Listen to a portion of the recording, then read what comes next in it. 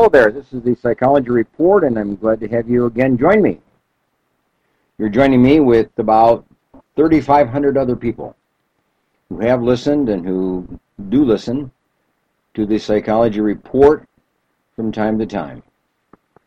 So the audience is growing, and it's good to have you to be part of us. What about fear? What about the idea of fear? What about the idea of being intimidated and just not being confident and strong and expressive and assertive and outgoing and confident? You know, fear is a tremendously powerful emotion. It inhibits. It keeps us down. It keeps us back.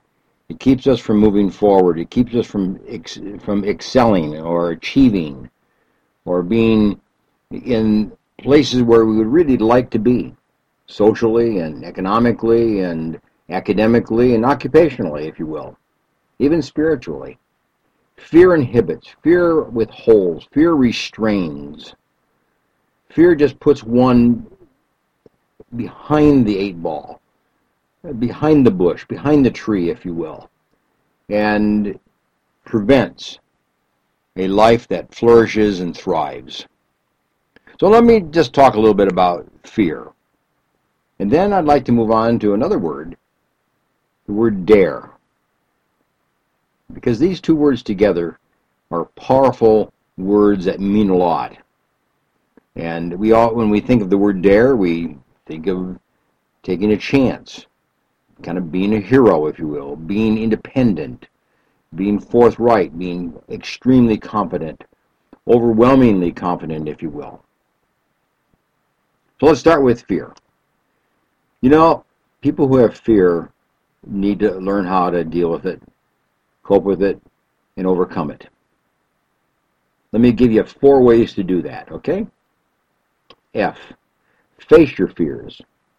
You see, if you have a fear of something like a rattlesnake or of the dark or of loud sounds or of a certain person or a certain expression on somebody's face, you know, face it. Deal with it. Approach it in small increments and in small doses where you face that fear of being alone. You face that fear of being without medication. So you face that fear without being surrounded by people and support people or encouraging people, where you go it alone, if you will. Face it. Do it. But don't do it all at once. Don't take the big step of going into the dark all at once. Just gradually enter into dark spaces. Gradually enter into places that you are now avoiding because you're afraid of them. Gradually talk to people socially. Gradually open your eyes and your mouth and interact socially in small increments. And then you will grow and you'll be more comfortable and confident and be able to do that more capably, say 2 or 3 months from now, than you are now. Because you face your fears, you approach your fears, but you approach them in small increments. And figure out how to do that. You can't sleep with a room that's totally dark. Get a very small light bulb, and then a smaller light bulb, and then a smaller light bulb.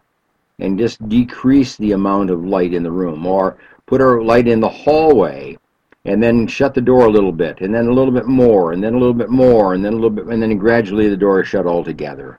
You see, just gradually introduce yourself to the object of fear. Okay, that's number 1. Face your fear. Number 2 is expect that you can change. You know, sometimes we get this idea that I'm a fearful person and that's just the way I am, like I was born that way. You learn to be fearful. Some experience you've had, a series of experiences that you've had, you learn to be fearful. So expect that you can reverse that process and become an unfearful person in these gradual increments and gradual steps. So expect that things can be different, that you can improve, that you can have more confidence, that you can have more social skill, that you can be in small groups, you can be in large groups, you can be in dark rooms, you can go in places that otherwise you wouldn't have gone, or new and unfamiliar places. See, you can do that. You can drive up in the mountains yourself. You can go down a road yourself that otherwise you haven't done in the past.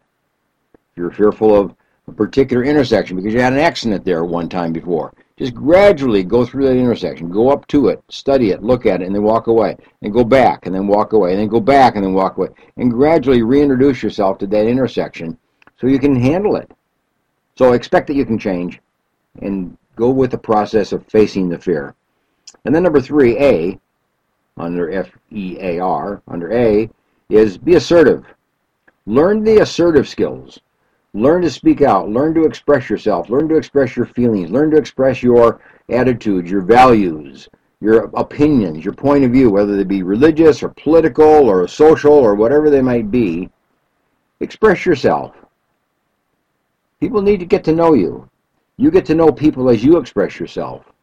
Follow the example of others that you like. Find somebody that you admire and watch how they speak.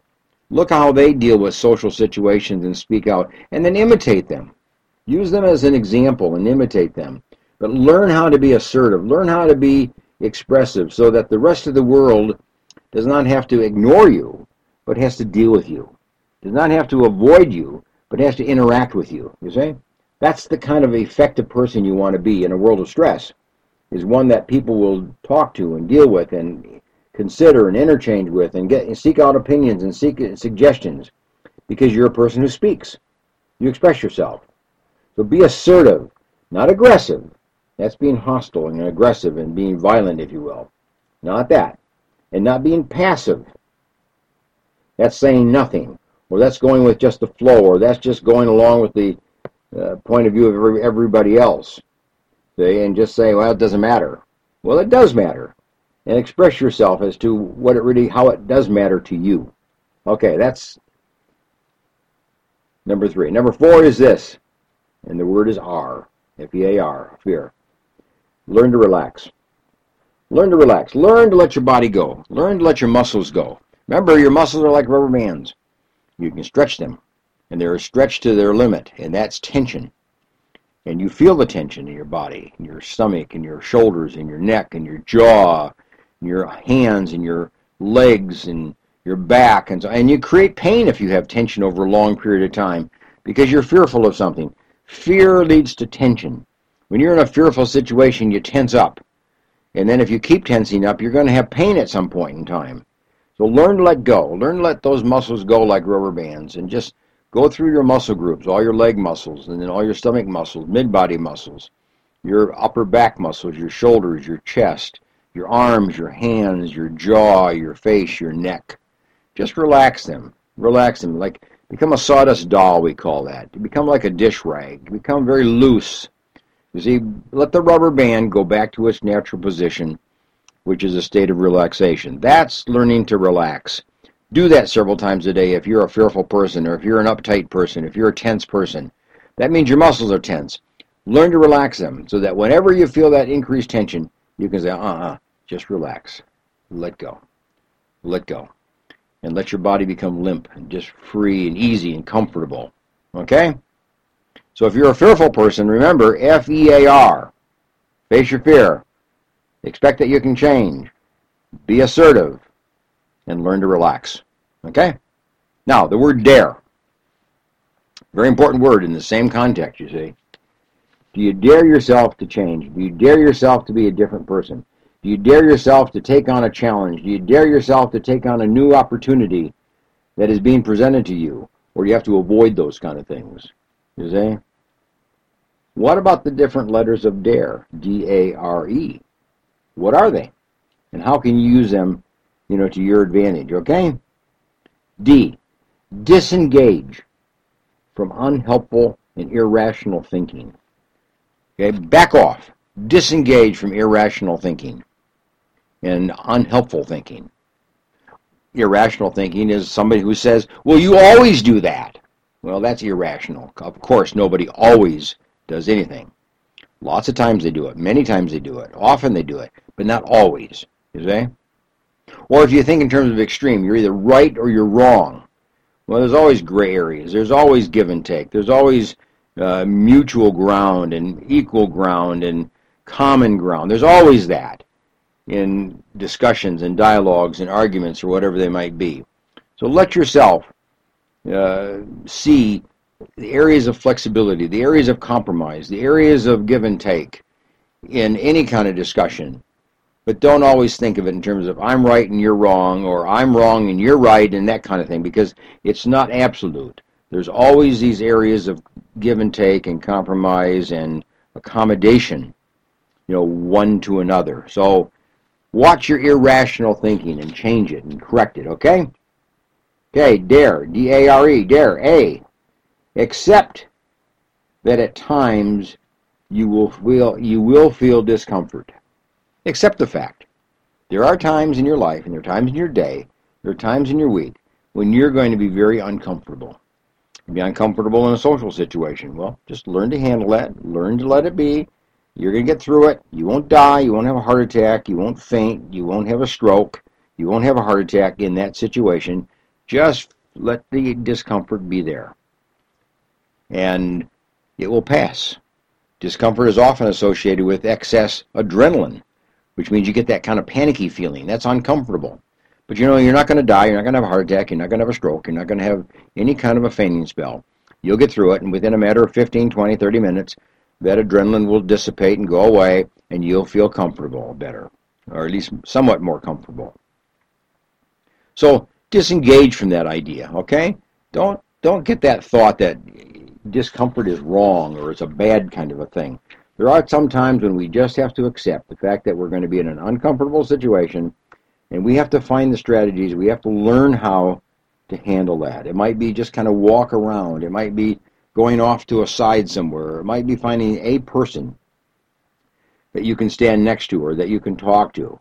And there may be a safe place in that room or in that assembly hall or wherever it might be that you can go and you can feel a little bit more comfortable and feel like you're going to be all right.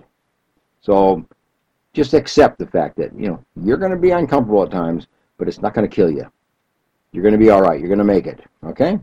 That's D-A.R.E. What is the R? Well, have realistic goals in life.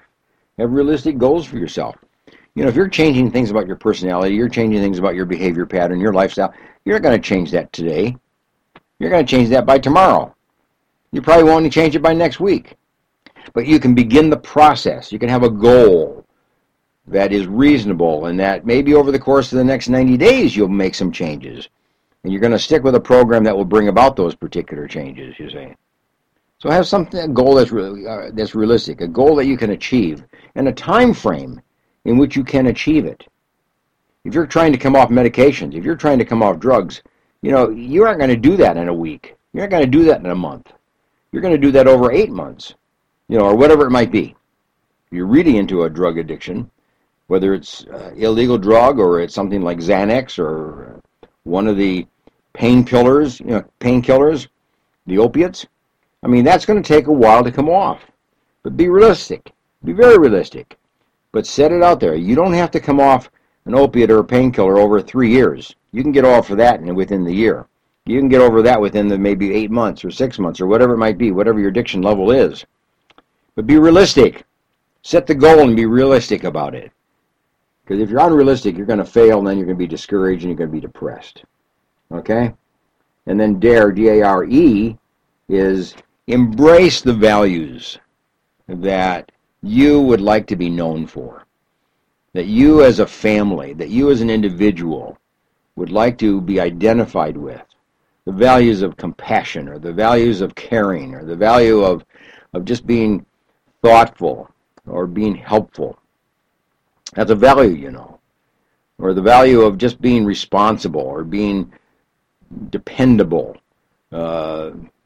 Just somebody that people can rely on. You see, that's embrace those kind of values. Think it through. What are the values you want to be known for and you want to embrace so that your lifestyle is not only effective and successful for you, but it's an example to others, and it is compatible with others, and is helpful to others, and is a lifestyle that brings other people along and helps them grow and helps them mature as you do. You see? So in our interpersonal relationships, we have fear. And in our interpersonal relationships, we have timidness. In our interpersonal relationships, we can address those and we can improve them as we can improve our confidence and our independence and our self-sufficiency. See? But you have to face your fear. You got to deal with the fear factor. You can't ignore it. You can't just say, well, I'm a fearful person. No, no. You don't get that privilege. If you're a fearful person, shame on you if you haven't done anything about it. It's not a fun thing to be, but just don't ignore it. And same thing with if you're timid. Same thing if you're a little bit uncomfortable or incompetent or just a little bit reticent and hesitant. Take the word dare and go for it, okay? And make sure that you disengage, from thoughtful comments and ideas and irrational thoughts. Just disengage from all that kind of stuff, you see? And start to live a life that's more effective by using the principles of fear and dare. And take each of those letters and write them down in terms of what you need to do. Now, maybe in each of those, maybe in the word fear, there's 2 or 3 of them you do pretty well. But maybe there's 1 or 2 you don't. So work on them. Maybe in the word dare, there's 1 or 2 things you do pretty well. But maybe there's 1 or 2 things you don't do very well. Identify them and work on them so that a month from now or 3 months from now, you're not where you are at the present time. You've advanced yourself, considerably. Okay? Now, before I end today, I'd just like to again bring you to the attention of SAT-7. SAT-7. Now, SAT-7 is a television work in the Middle East and North Africa. And it's a television program that is beamed primarily to the Arabic world. And it's a Christian television series, programs that are non-political and don't particularly put down any other religion, but presents a positive story of what the Bible is. And SAT-7 Kids, I want to have you pay attention to. SAT-7 Kids. Go to the website. There are 125 million Arabic-speaking children under the age of 16 throughout the Middle East and North Africa. Can you imagine that? 125 million children below the age of 16 in that part of the world. And almost all of them have access to satellite television and can watch SAT-7, an Arabic Christian satellite television channel for just these young viewers. So it's programs geared to them. And many of these children are in refugee camps. And these programs are oriented towards the education of these children. So they go to school by watching television. They learn math, they learn writing, they learn spelling, they learn English, they learn history, they learn geography. And while they're there in these refugee camps. So they can kind of like go to a school by just watching television. We would, I guess, call that homeschool. We'd call that kind of a charter school. But that's how these kids are educated in these camps, because otherwise they get no education whatsoever. So you can reach out to the next generation of the Arabic-speaking youth in the Middle East and North Africa through helping SAT-7 Kids. Go to the website, SAT-7 Kids. And then you know what you want? I'd like you to do? Put a few bucks in an envelope and send it to them. See it on the website. There's an address there. And send them some money. They deserve it. And you need to be part of the process of not only educating these kids, but bringing to them a biblical story, a value system that they can live with in a positive way and make a change in this world for good. So it's SAT-7 Kids. Go and take a look at it and send them some bucks. Hey, nice to have you with me today, and we'll see you again. Bye for now.